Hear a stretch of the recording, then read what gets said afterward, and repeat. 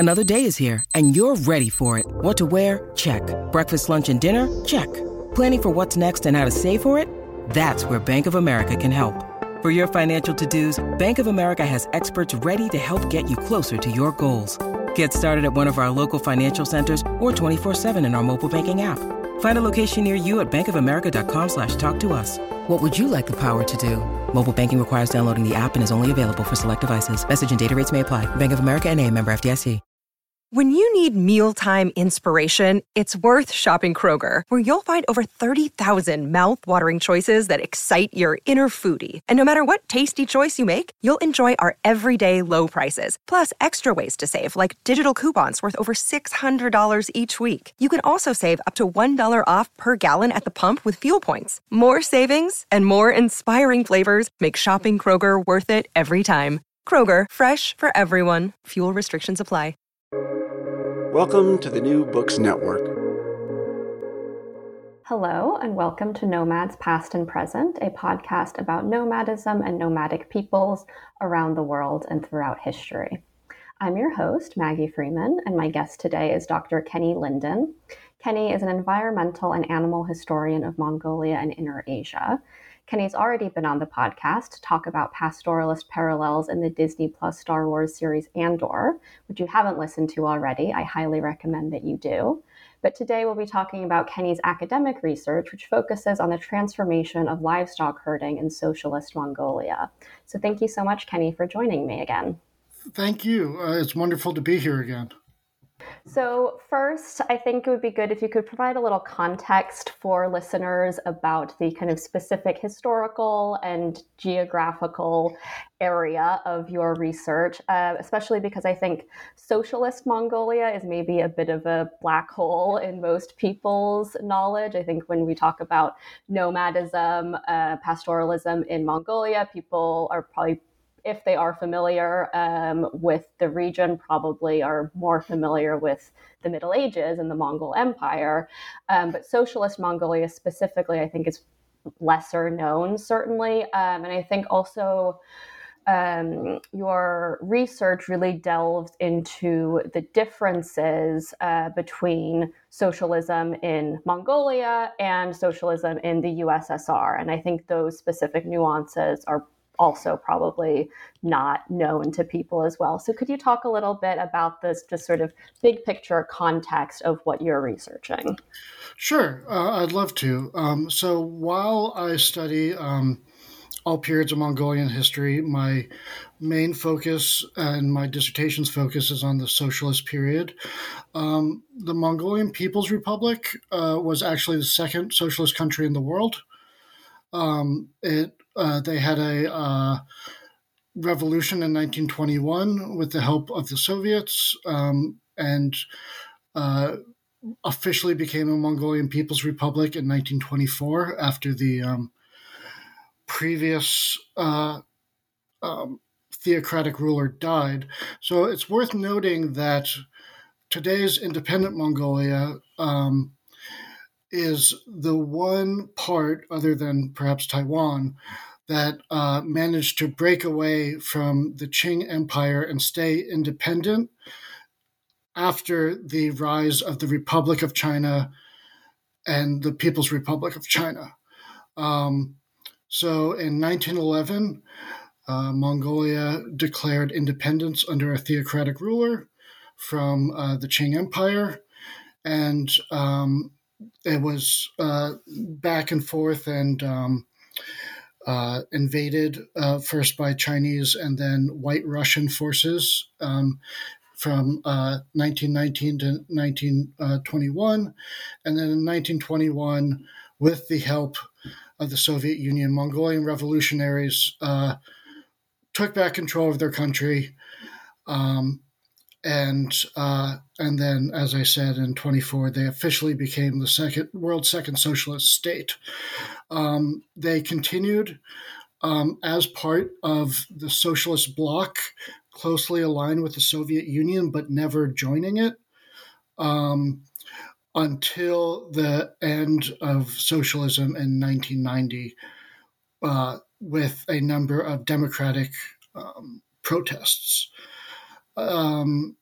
the Soviet Union, people debate over whether or not Mongolia should be, at this time, should be understood as a colony, as a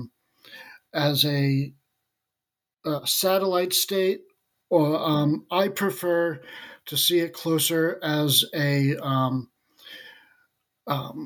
client state, if only to distinguish between the settler colonialism that Buryatia and Inner Mongolia, two other modern Mongolian lands to the north, that's now part of the Russian Federation, previous part of the Soviet Union, and Inner Mongolia, which is part of the People's Republic of China.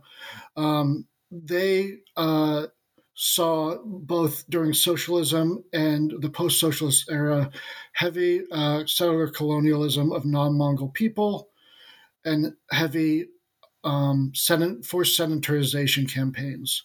And we can compare this to other herding areas like Kazakhstan. But in Mongolia, while the policies and so forth were heavily influenced and sometimes directed by the Soviet Union, ultimately its leaders were Mongolian, even if those leaders were sometimes killed by the Soviet Union for not following orders.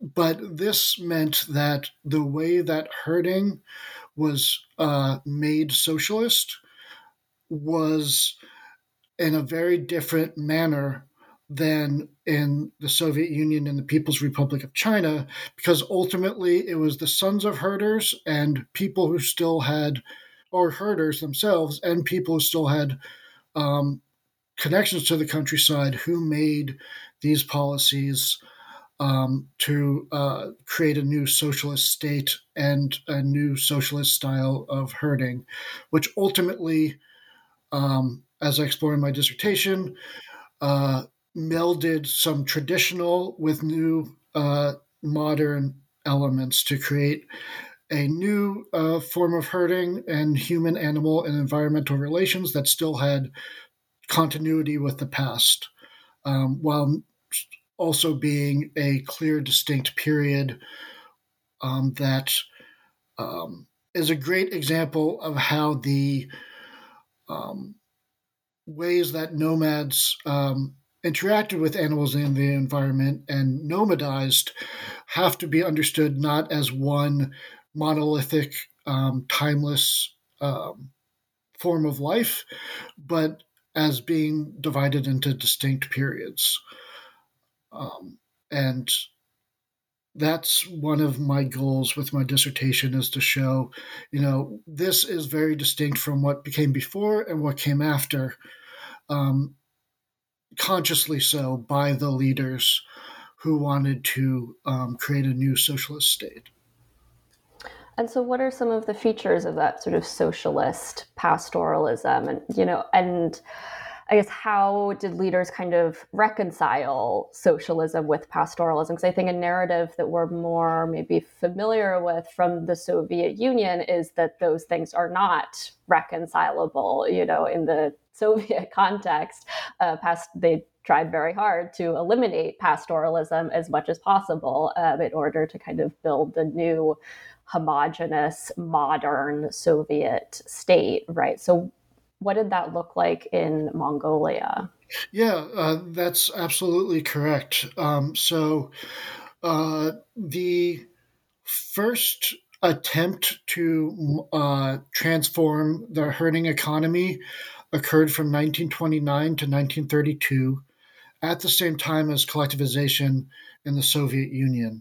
Now, collectivization was based on the Russian agrarian model, in which the land would be confiscated. Farmers.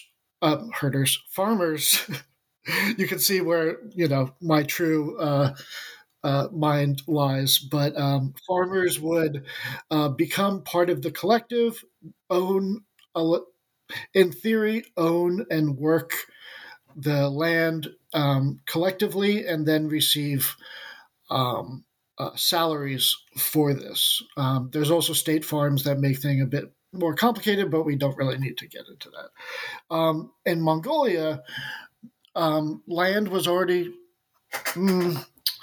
owned by the government, so it was more about collectivizing the herds. This meant that, and especially a big part of collectivization is disenfranchising the wealthy. In collectivization in the Soviet Union, these were generally known as kulaks, rich Russian peasants. In Mongolian, they became known as nudruk or nudragin bayan, fist or rich fist, and fist is what kulak means fist. So they took the same terminology. But from 29 to 32, it's important to note that there were still remnants of what the socialists termed as feudal economy. There were still some wealthy nobles who owned a great deal of herds, and especially a large number of monasteries. Mongolia at the time and today is primarily Tibetan-style Buddhist. In fact, there's been major news in the just this past week about the Dalai Lama officially unveiling the new Buddhist incarnation of the 10th Jepsen Damba Hutuktu, who was the previous theocratic ruler before the rise of socialism. The Bogd Khan was the 8th. And part of becoming the People's Republic of China was declaring no more incarnations of this line, but it continued outside of Mongolia and is now back again in Mongolia. So a lot of it had to do with taking wealth away from the wealthy, especially nobles and monasteries, taking herds away from the wealth and monasteries, bringing herders together, and then who would then work the herds based on a centralized plan from the government. The government would decide, okay, this year there's going to be this many tens of thousands of new lambs born, this many tons of wool collected, this much exported to the Soviet Union, and it went down to everything from basic livestock products to how many marmot pelts and kilograms of marmot fat would be harvested. However, this first collectivization attempt was, as in the Soviet Union, created a great deal of suffering and resistance. However, unlike this, and it caused a civil war that the Soviet Union needed to send in forces in 1932. However, unlike the Soviet Union, which pushed through and managed to finish collectivization despite these resistance, the Mongolian People's Republic put a stop on collectivization and said, okay, people can continue to own and herd their livestock privately, but the oppression of, and they tried for a couple of years to officially accommodate and work with the religious institutions until the Stalinist-inspired Great Purge killed a huge number of lamas and other ethnic minorities and dissidents. So there was a period from 1932 to 1956 where in socialist Mongolia where wild nobles and monasteries no longer owned livestock. There was still wealth inequality in the form of wealthy normal herders who would employ, as their predecessors, noble and monastic predecessors did, they employed poorer herders who would generally have a couple of their own livestock, but mostly work for these herders who had thousands of livestock. They would have, I have a horse, 2 cattle, and 20 sheep. and I work for this guy who's a Myunget Malchin. He has over 1,000 head of livestock. And in 1956, as part of the post-Stalin, post-Chorbosom, the Stalinist, Stalin-era ruler of Mongolia, after their deaths, they decided, okay, we need to officially collectivize in order to build a proper socialist state with a proper 5-year plan that is in sync with the Soviet Union and the rest of the socialist bloc. And my dissertation is focused on the 4-year period of 1956 to 1960, when these collectives were formed, first through promotion and convincing herders, most of saying, if you join the collective, you'll no longer be poor. No one will be rich. Everyone will be equal. You won't have to worry about something bad happening to your livestock. You won't have to worry about diseases. You won't have to worry about disasters. You won't have to worry about wolves. You'll get paid and so forth. And a big part of the sort of articulation, going back to your original question of how did Mongolian socialist thinkers articulate Marxist-Leninist ideology through a historically mobile pastoralist nomadic lens, is they said herders are the proletariat, are the working class. And then hunters said there were, a big part of one of my chapters on my dissertation is on wolf hunting, and hunters, and there were a number of hunting handbooks, hunting conferences, in the same way that there were herding conferences and herding handbooks. And these said, hunters are also part of the proletariat. Throughout Mongolian history, there were two working classes, herders and hunters, and which, of course, is not exactly what Marx had in mind, but he also did not have in mind what the sort of peasant agrarian-based workers in the Soviet Union and the People's Republic of China either. So it was not outside of the realm of possibility to innovate for local conditions.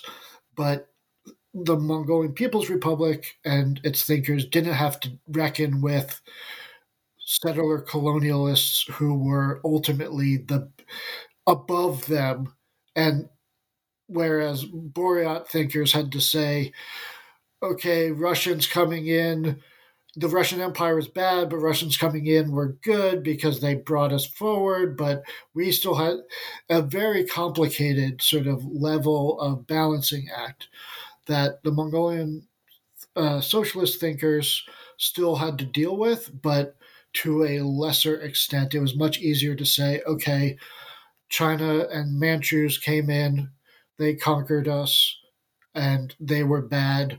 Nobles, Mongolian nobles were bad. Lamas were bad.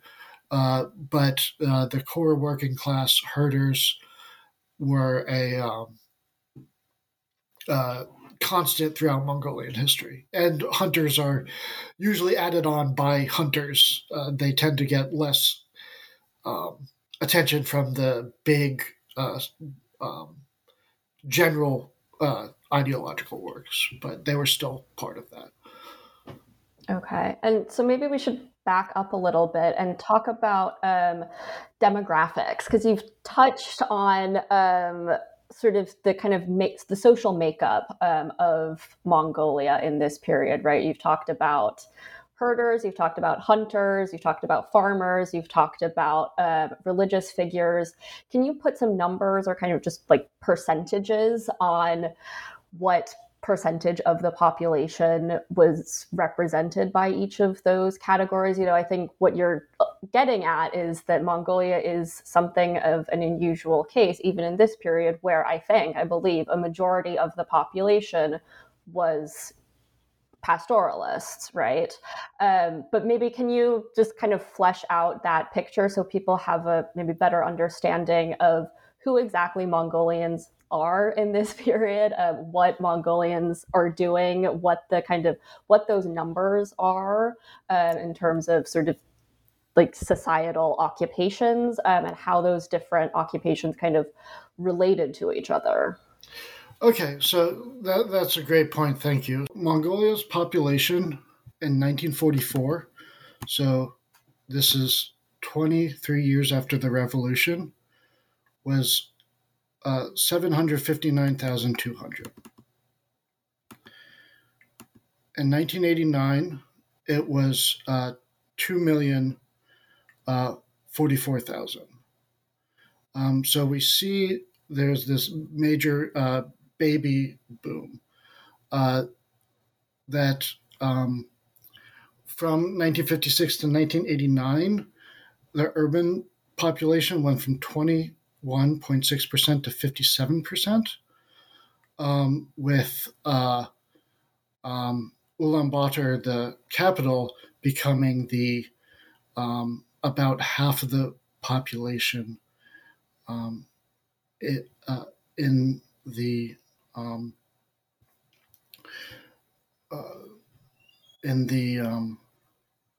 living in the city,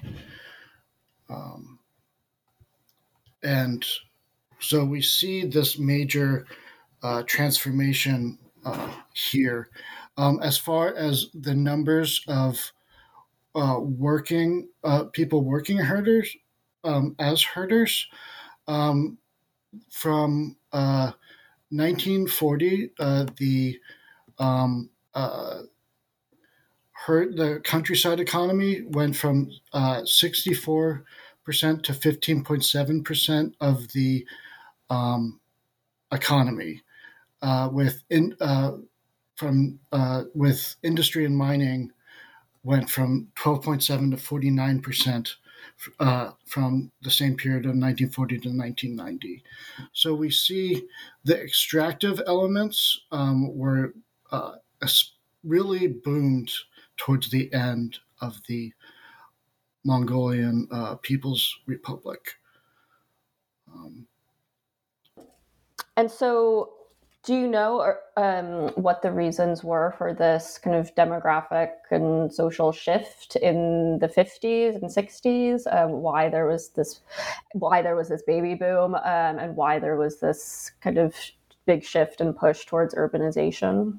Yeah, so that's a great question. So part of it is it's similar to the reasons of the baby boom in, say, America, but a lot of it also had to do with the introduction and widespread use of what we could say is international modern medicine, scientific medicine.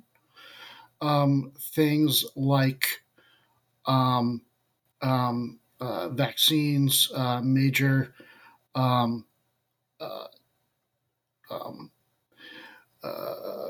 health programs to prevent venereal diseases. They also introduced stovepipes to make the inside of the ger, the felt tent, make them less smoky, so people just living quarters were better.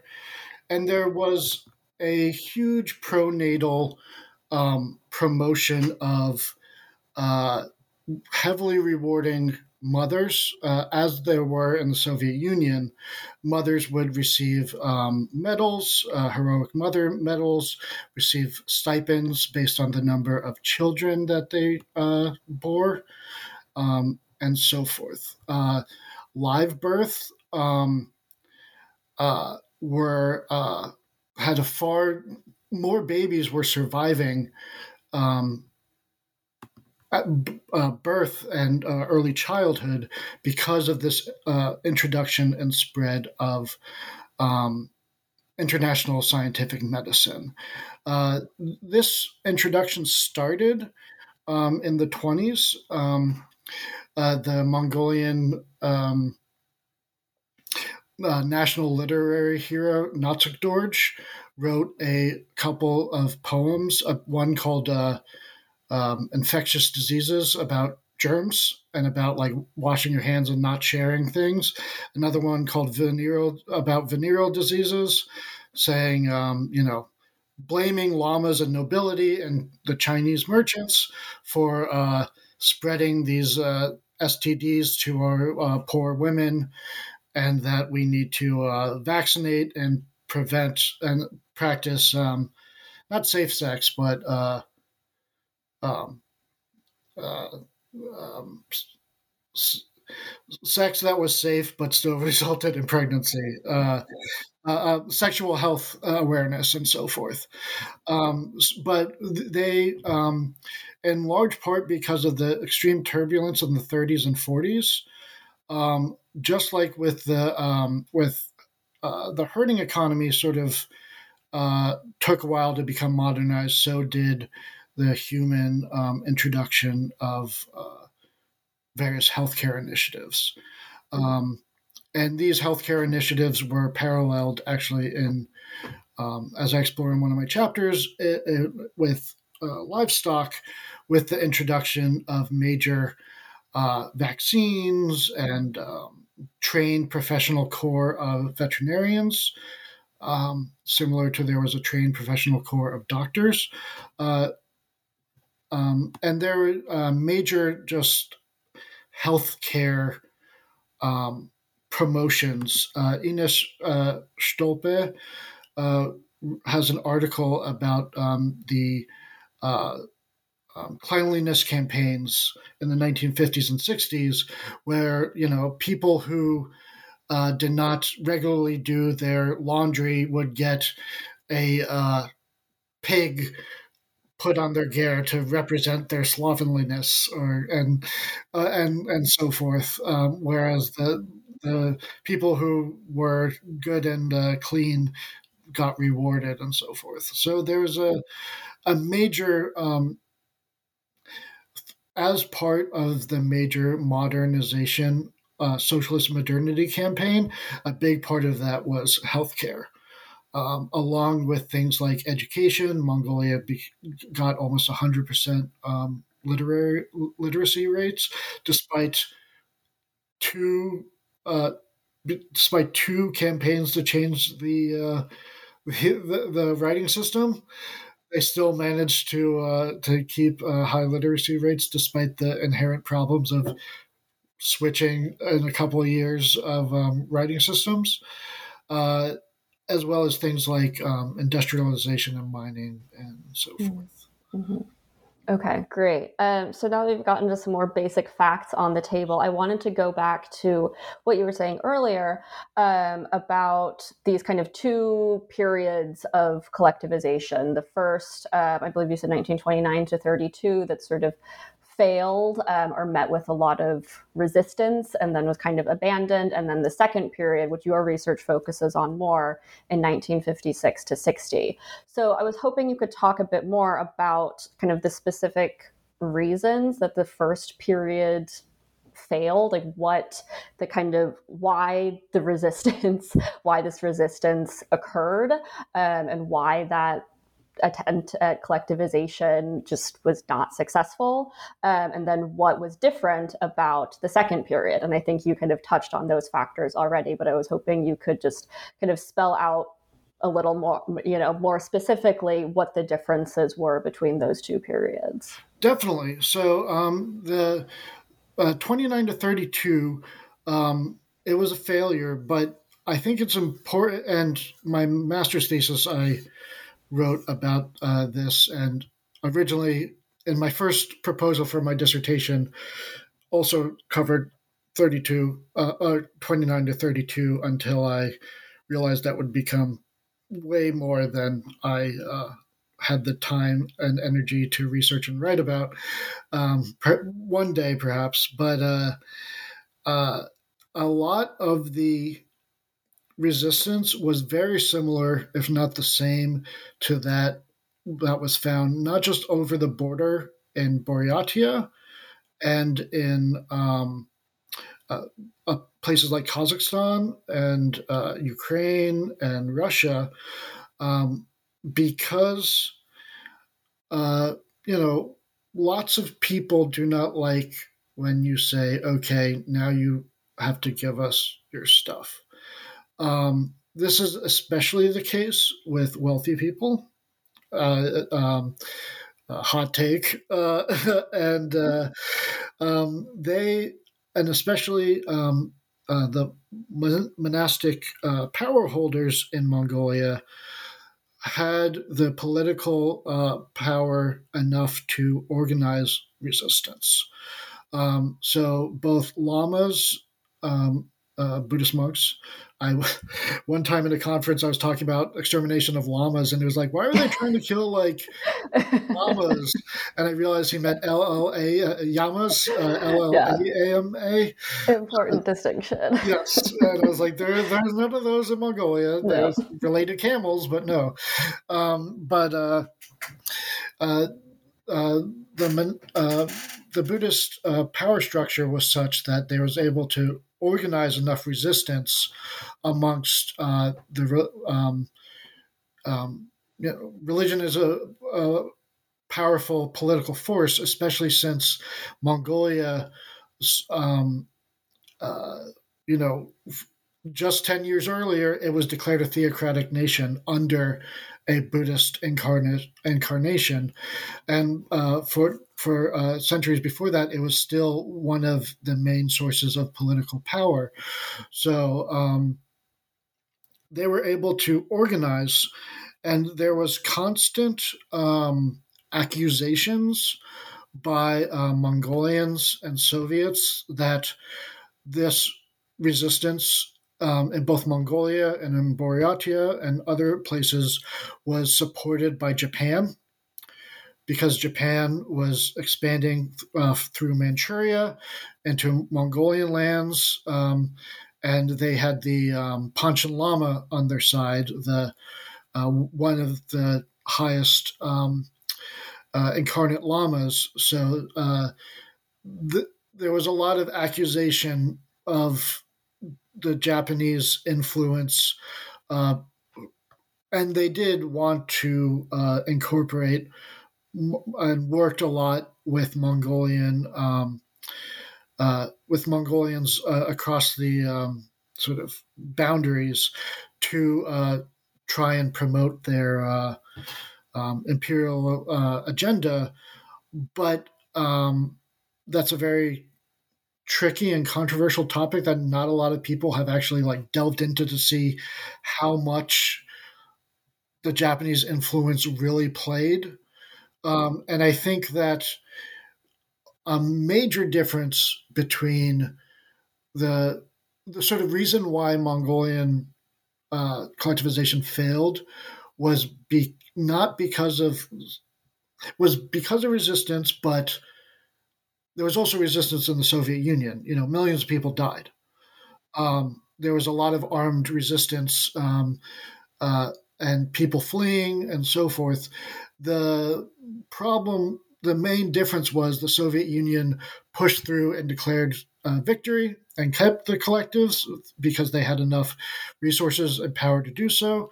Whereas after they put down the rebellions in 1932 with Soviet help, the Soviet Union, Stalin himself sort of said, you should not worry about continuing this collectivization campaign. It's not worth it. In large part because Stalin and Soviet leaders mostly saw Mongolia as important as a buffer between the Japanese Empire and Mongolia being unified and not at war with itself was more important than whether or not they had collectives and their point of view. So, in short, but later socialist rhetoric said, oh, we pushed too forward. People got too excited. Socialist leaders got too excited and moved forward before herders were ready. You could say the exact same thing about the Soviet Union. So that argument is just sort of a post sort of failure justification rather than the actual reason why it failed. It failed just because they didn't have the political power, resources, and motivation to keep and follow through with this program. So a major difference between 29 and 32 and 56 and 60 was that 56 and 60 were peaceful collectives, totally peaceful. Now, some scholars, and of course socialist Mongolian thinkers, said this is because Mongolians were ready for socialism now. They had been properly educated and had their eyes open to them. And part of this was true.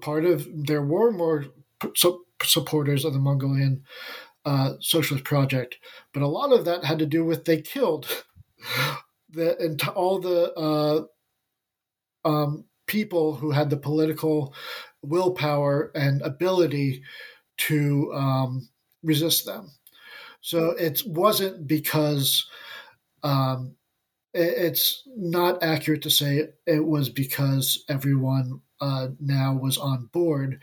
People still tried to resist. They tried to hide their livestock. They sold their livestock before they were forced to join the collective and then moved to the city. There were nonviolent ways that were resisted, and many refused to join until they were forced to join by a government decree in 59. But there was no longer the ability to resist violently as there was before, just because of the huge number of people who were killed. Mm.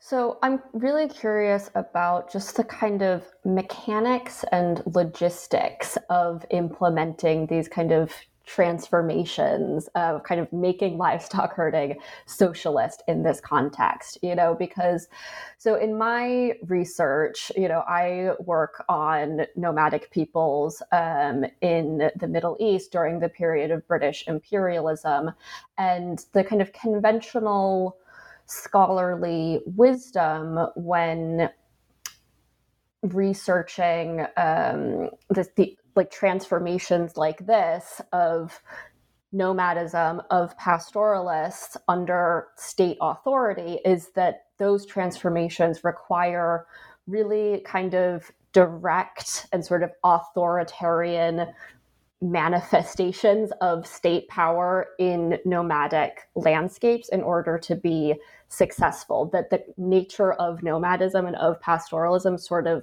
requires that, because pastoralists move around and they're hard for the state to find. So if the state wants to change nomadic peoples in some way, the state needs to really be present where the nomads are. The state needs to go to the nomads and establish like a direct, solid presence of authority where nomadic peoples are.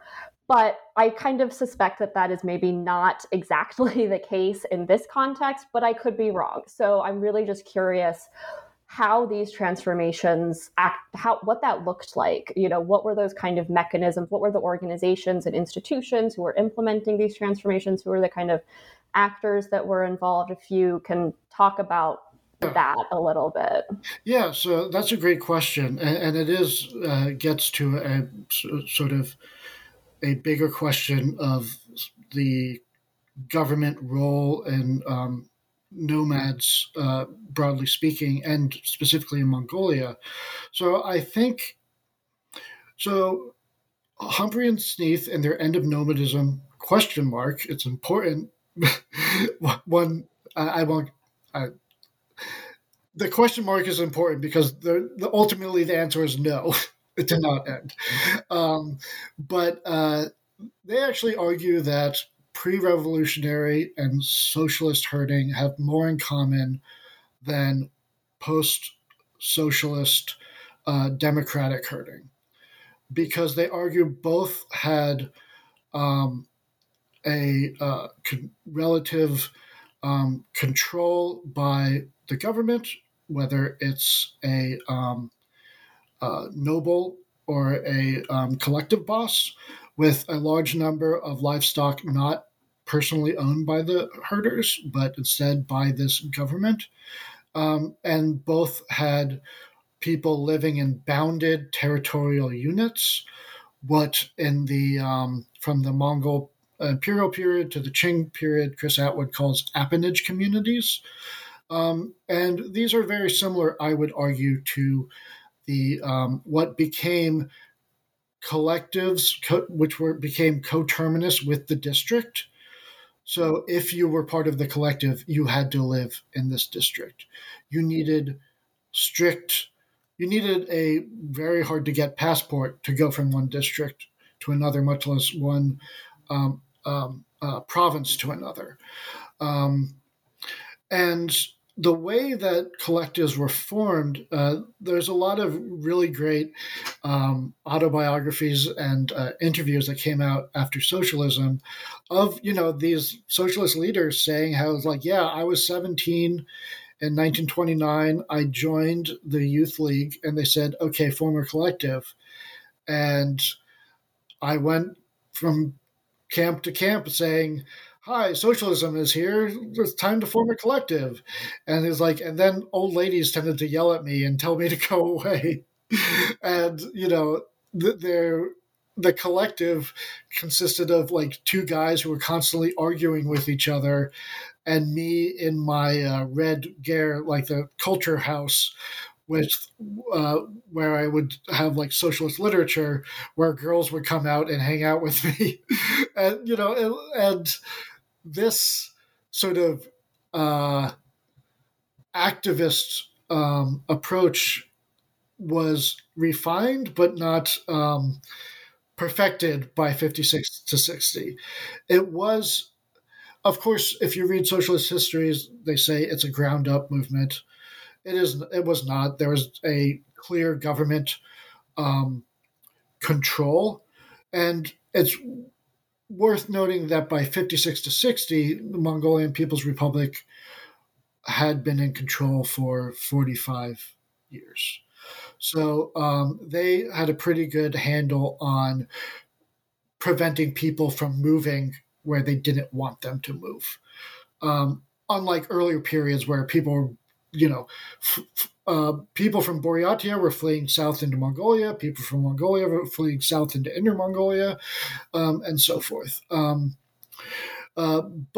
the central government first created taxes, like tiered taxes, where you got taxed more if you were not part of the collective and had a large number of livestock, and they slowly ratcheted that up until they forced everyone to join the collective. But before that, and still during that, there were highly motivated, often youth activists who did go, and a lot of people, I've seen in the archives these like loose leaf papers written in pen of people saying like, I X and my wife Y just so hereby join the collective. We have 2 horses, 3 camels, and 15 sheep. We give them to the collective. And from now on, and we promise to follow all the rules. So you can imagine a lot of poor people were really on board with this idea of, hey, I can remove uncertainty, which is a huge sort of the main threat in pastoralism. And I get a community. A lot of post-socialist interviews with members of the collectives were saying like, yeah, every week we had a movie night. We had dances. Now, we no longer have organized fun, community activities.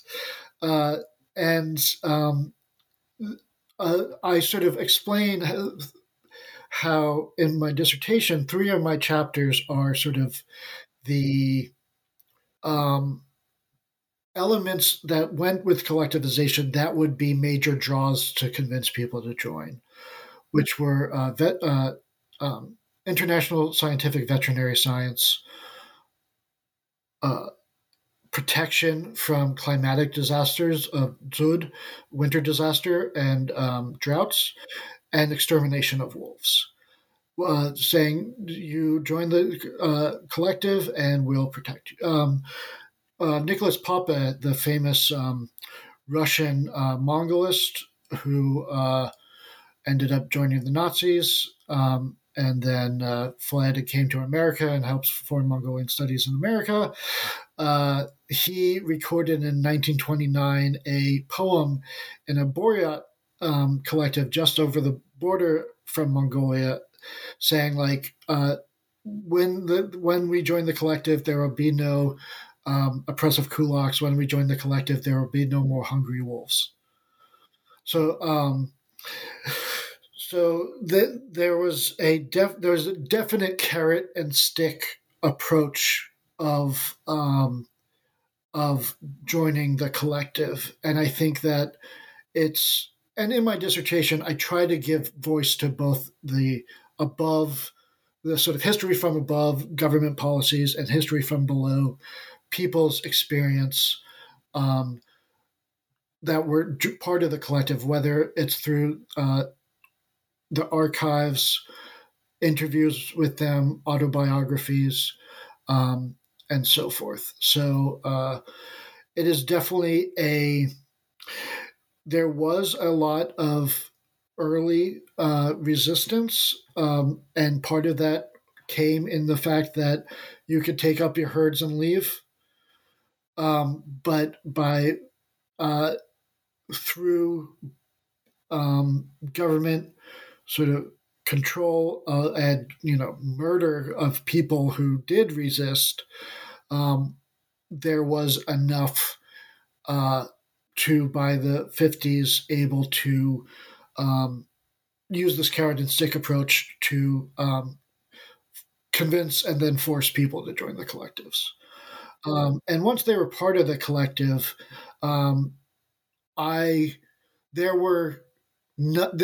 there wasn't like major people fleeing the border or fleeing from one district to the other. There was much more smaller acts of defiance of, oh, this is a collective sheep.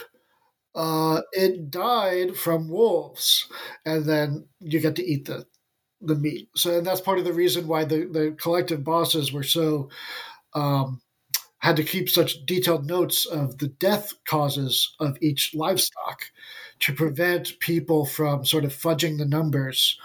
Caroline Humphrey has a really good study of this in the Karl Marx collective in Buryatia. It's called Marx Left, but Karl Stayed Behind, from her time in the 70s in the collectives in Buryatia, her study of them, about how it was sort of anticipated that there would be constant skimming on all levels from the collective, cheese, meat, and so forth. And that was just sort of part of the life. But this was not something that is inherent to nomads or Mongolians. The same things where Russian peasants, or at this time, Russian collective farmers were doing the exact same sort of thing. It's a human thing rather than a nomadic thing. And similarly, resistance to collectivization was a human thing rather than a nomadic thing. It's just the forms. Nomadism just allowed greater migration, as seen in Kazakhstan, where 1 million people died from starvation, but also a large number of people migrated into Xinjiang and into Mongolia to flee from that. And part of that was the fact that they had more mobility. So ultimately, very much of a carrot and stick of top and bottom uh, elements of convincing and coercion to get people to join collectives. Mm-hmm. And so, maybe just a final question as we're coming up on the end of our time. What transformations occur among livestock herders after socialism? You said the socialist government ends in Mongolia in 1990. What happens after that? What happens to these institutions? What are the kind of reactions among herders? Is it similar? Is there kind of a similar economic catastrophe, basically, is what happens in the former Soviet Union after the end of the communist government? What does that look like for the herders specifically, this transition from socialism back to capitalism, if I can put it very kind of superficially? Yeah, no, it was a major disruption. Collectives by the had existed for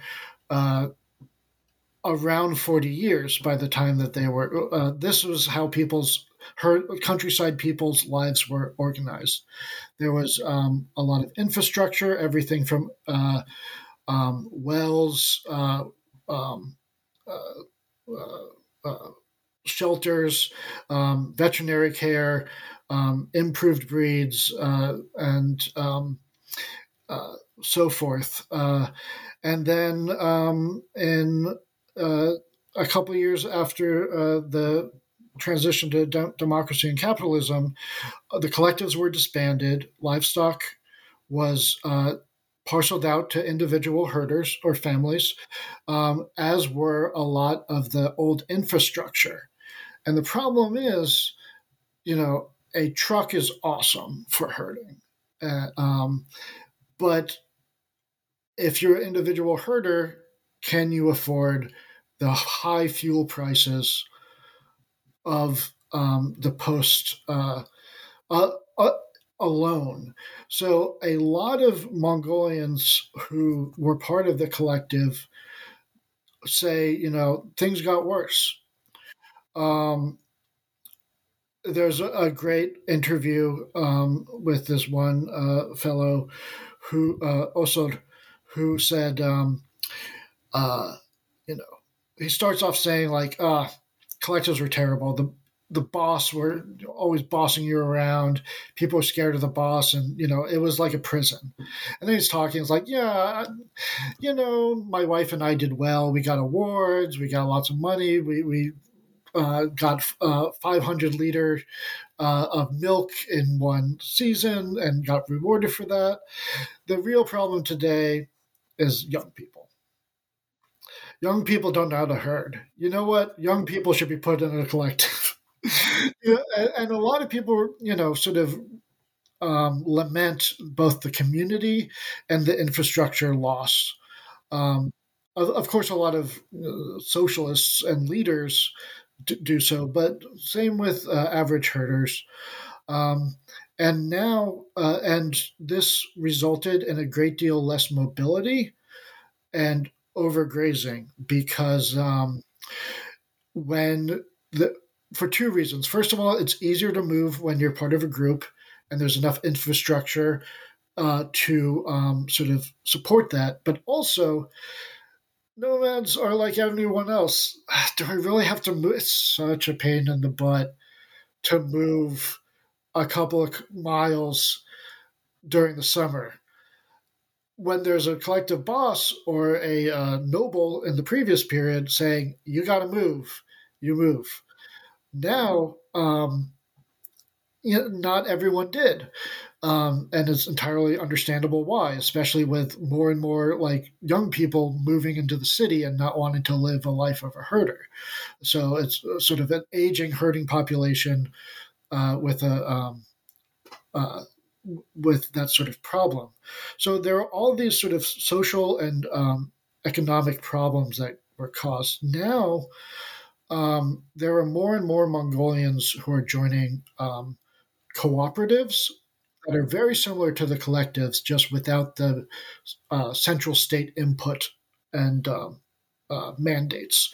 But they pool their livestock. They pool their resources to prevent the exact same sort of things that the socialists tried to prevent.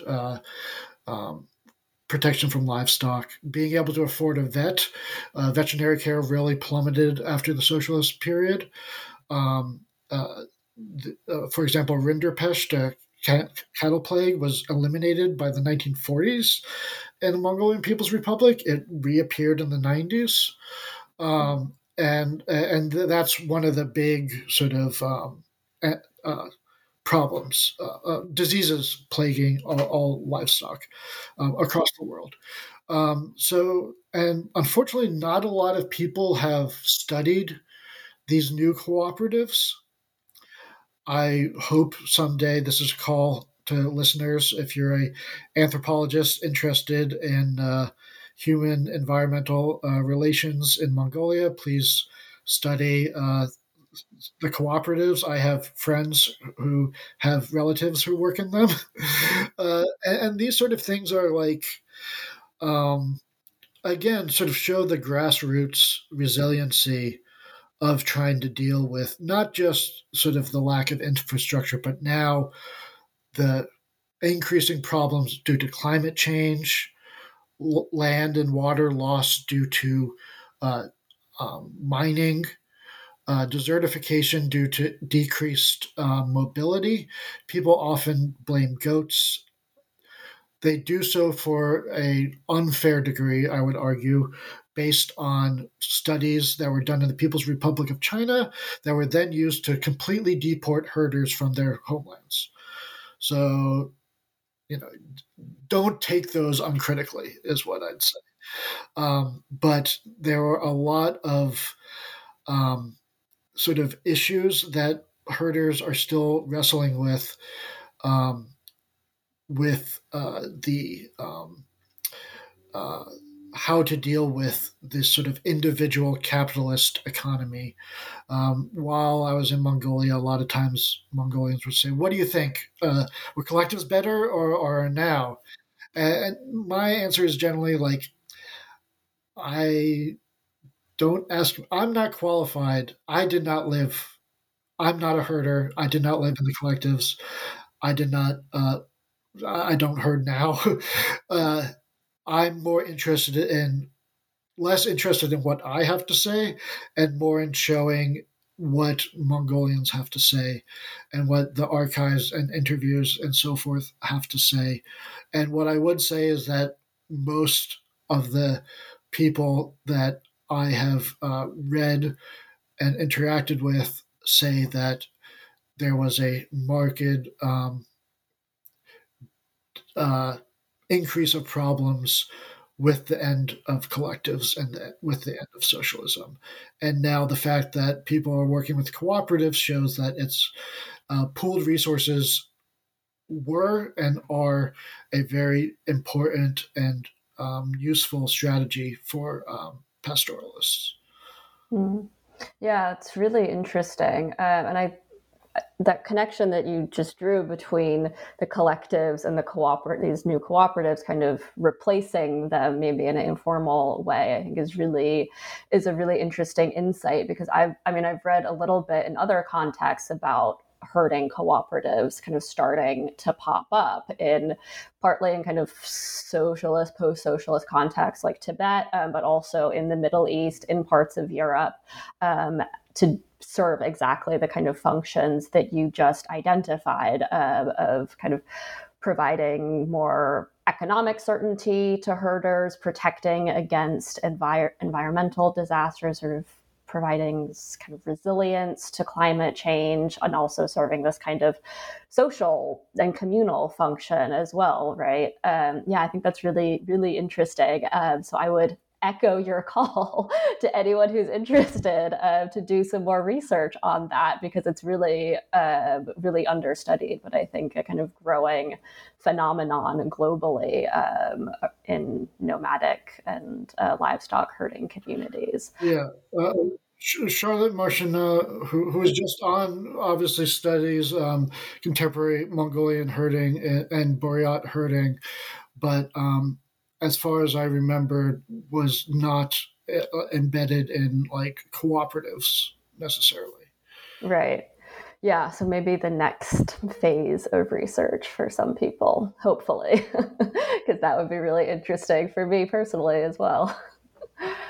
Okay, thank you so much for joining me and talking about your research. I think this is a really, really interesting context and a really kind of understudied and understood one. And I think this concept of how pastoralism worked and was transformed under socialism is really interesting. And I think it's not well researched in the Mongolian context. I think we know quite a bit about it, or we sort of how I think the narratives of pastoralism in the USSR kind of takes precedence. And so these other stories in other socialist contexts kind of get lost. So thank you for bringing some light to those and sharing your research with us.